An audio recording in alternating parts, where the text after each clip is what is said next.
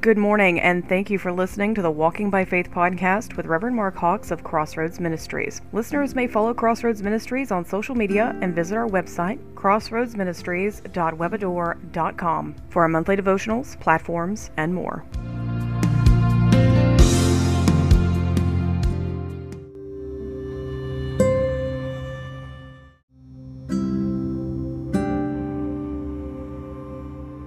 This is the Walking by Faith podcast. This is Mark Hawks. I want to thank you once again for being here with me again today. And I trust and hope that everybody had a happy 4th of July. We just celebrated 247 years of the United States of America. And we certainly got a lot to be thankful for. And I want to try to bring you a message here. I know it's past the 4th of July, but I would like to bring a little bit of a message talking about liberty and using the Bible. Now, it's been said that, many people, you can use a Bible to make pretty much say anything that you think. You can use the Bible to prove a point if you really want to. But that's not my purpose. I want to talk to you today about liberty in the Lord. And I think it's a good time to do that because we just celebrated the 4th of July. And I want to talk to you with the Lord's help about liberty the liberty that we have in Christ and the liberty that Christ gives all of us. And I want to talk a little bit about patriotism, about the love for the country. When I read about the forefathers, it says that we hold these truths to be self-evident, that all men are created equal, that they have been endowed by their Creator with certain unalienable rights, that among these are life. Notice that they put in there life, liberty, and the pursuit of happiness.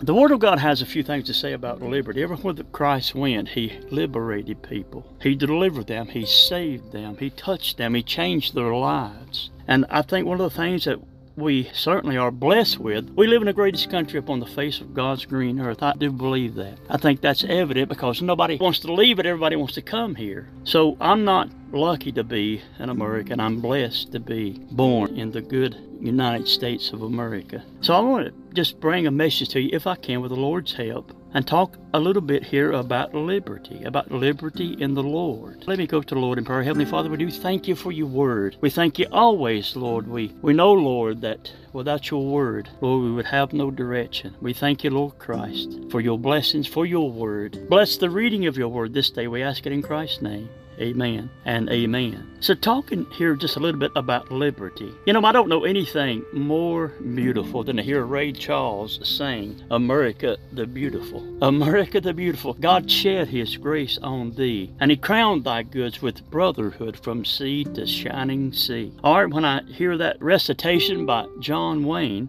he says, "Why do I love America?" You can find it anywhere. You can Google it and find it. It was made a long time before he died, where he talks about why I love America. I know there's a lot of things wrong with America, but we still have, in spite of having the best politicians that money can buy, we still have a great country. And John Wayne says, and he talks about all the different states and all the beauty that each state holds. I think I've been just about in every state in the country except well, as a matter of fact, I've been outside of the country also, in Canada, and the only two that I haven't been to is Hawaii and Alaska. But I can honestly say that each one of them has a particular beauty of their own, just as John Wayne talks about in the recitation. And he ends it and he says, why do I love America?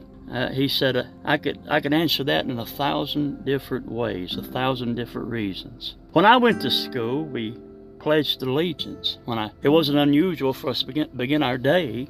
They'd ask us to stand and face the flag and put our right hand over our heart, and we'd say, "I pledge allegiance to the flag of the United States of America and to the republic for which it stands, one nation under God, indivisible, with liberty." There's that word again, liberty and justice for all. We live in a land of liberty because we have had those that were brave enough to give it to us. There's so many things about liberty. We have a Liberty Bell in Philadelphia. It's called the Liberty Bell. I used to listen to a minister back when I was a young man. This has been over 40-some years ago. He'd come on the radio at a place where I was working at, and he would come on there and he would talk about love for the country and preach the gospel, and he'd have a bell on there, and he would ring that Liberty Bell. Now, he didn't have the actual Liberty Bell that they have in Philadelphia, but he had a bell, and he'd ring that bell, and he said, "Ring, ring liberty throughout the land." And that's what he would do on his program. So we find here in the book of Isaiah chapter 61, I'm going to go over here to the 4th chapter book of St. Luke, because the 4th chapter of the book of St. Luke and the 61st chapter book of Isaiah tie in one with another. So let's read Isaiah chapter 61, the prophet Isaiah. And he says, "The Spirit of the Lord is upon me, because he has anointed me to preach the good tidings unto the meek. He has sent me to bind up the brokenhearted, to proclaim liberty to the captives, and the opening of the prison to them that are brokenhearted, and to proclaim liberty to the captives, and the opening of the prison to them that are brokenhearted." The Apostle Paul said in 2 Corinthians chapter 3, verse 17, and he's talking about liberty. Have you ever been in a church where you didn't have any liberty? You didn't feel any liberty? Have you ever been around people where sometimes you were afraid to say something, or you felt like you were walking on eggshells because you didn't feel like you had any liberty around them to be yourself? Well, the Apostle Paul says, talking about the Spirit of God and talking about the liberty that the Spirit of God gives us, in 2 Corinthians chapter 3, verse 17. "Now the Lord is that Spirit, and where the Spirit of the Lord is, there is liberty." In James chapter 1, verse 25, James writes, and he says this, talking about liberty, "But whoso looks into the perfect law of liberty." What is the perfect law of liberty? It's the Bible. This book that I hold in my hand, the Bible, is the perfect law of liberty. You know, it's been said that the Bible will keep you from sin, and sin will keep you from the Bible. The Bible, you can read it, but it's the only book on the face of the earth that reads you. It tells where man has been, it tells where man is, and it tells the future of all mankind. And at the center point of everything in the Bible, Old Testament or New, is the Lord Jesus Christ, the great liberator. So James says, "Whoso looks into the perfect law of liberty and continues therein, he being not a forgetful hearer, but a doer of the work, this man shall be blessed in his deed." In the book of Revelations, it promises and gives a blessing to those that read the prophecies of the book in the Bible of Revelations. It promises a blessing to those that read the words and keep them. So James says, "But he that is not a forgetful hearer, but a doer of the work, and looks into the perfect law of liberty," the Bible, "this man shall be blessed in his deed." Then we have the Statue of Liberty, Lady Liberty, holding up that torch in New York Harbor. The Apostle Peter says and cautions us and says for us not to use our liberty as a means to do evil. In 1 Timothy chapter 2, verse 16, "As free, and not using your liberty as a cloak to be malicious, but as the servants of God."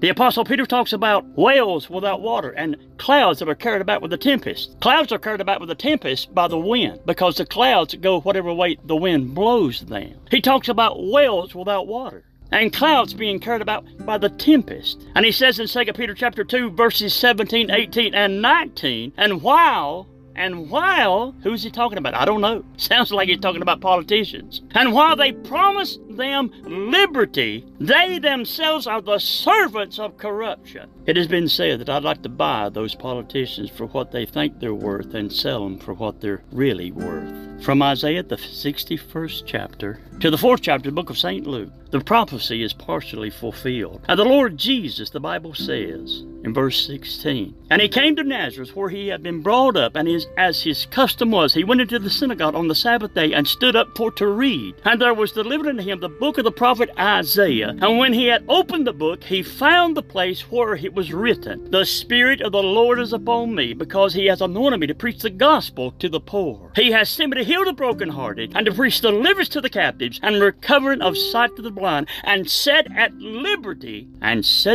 them that are bruised." As Satan bruised you, he'll beat you to death and he'll kill you. He'll not only bruise you, he'll try to destroy you. But Christ is the great liberator. Christ is the living Savior. So the Apostle Peter says for us not to use our liberty as an excuse. Live as free people, but do not use your freedom in Christ and your liberty in Christ as a cover-up for evil. The Apostle Paul writing in the 5th chapter of the book of Galatians, talking about liberty, and he says, "Stand fast, therefore, in the liberty wherewith Christ has made us free." Martin Luther King stood there and watched it, and he said, "Free at last, free at last, thank God Almighty, free at last. He whom the Son has made free, you shall be free indeed."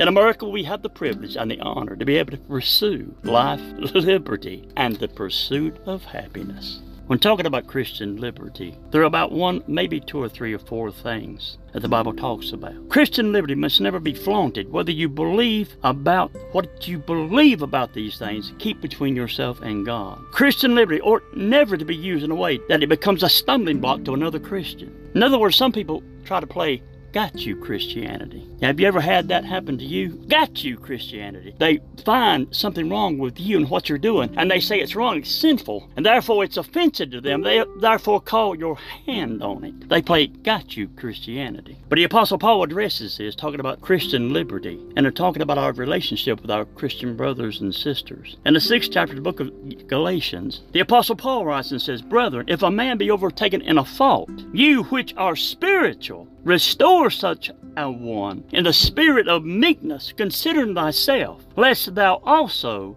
be tempted. Bear ye one another's burdens, and so fulfill the law of Christ. And speaking about Christian liberty requires grasping the principles that will produce true biblical balance. The Apostle Paul talks about Christian liberty in the 14th and the 15th chapter of the book of Romans. And he says this, We ought not to please ourselves, for even Christ did not please himself, but gave himself for us. I want to thank you for being here with me today. Lord, bless thy word and send it forth, we ask in Christ's name. May the Lord bless and keep you until the next appointed time. In Jesus' name I do pray. Amen.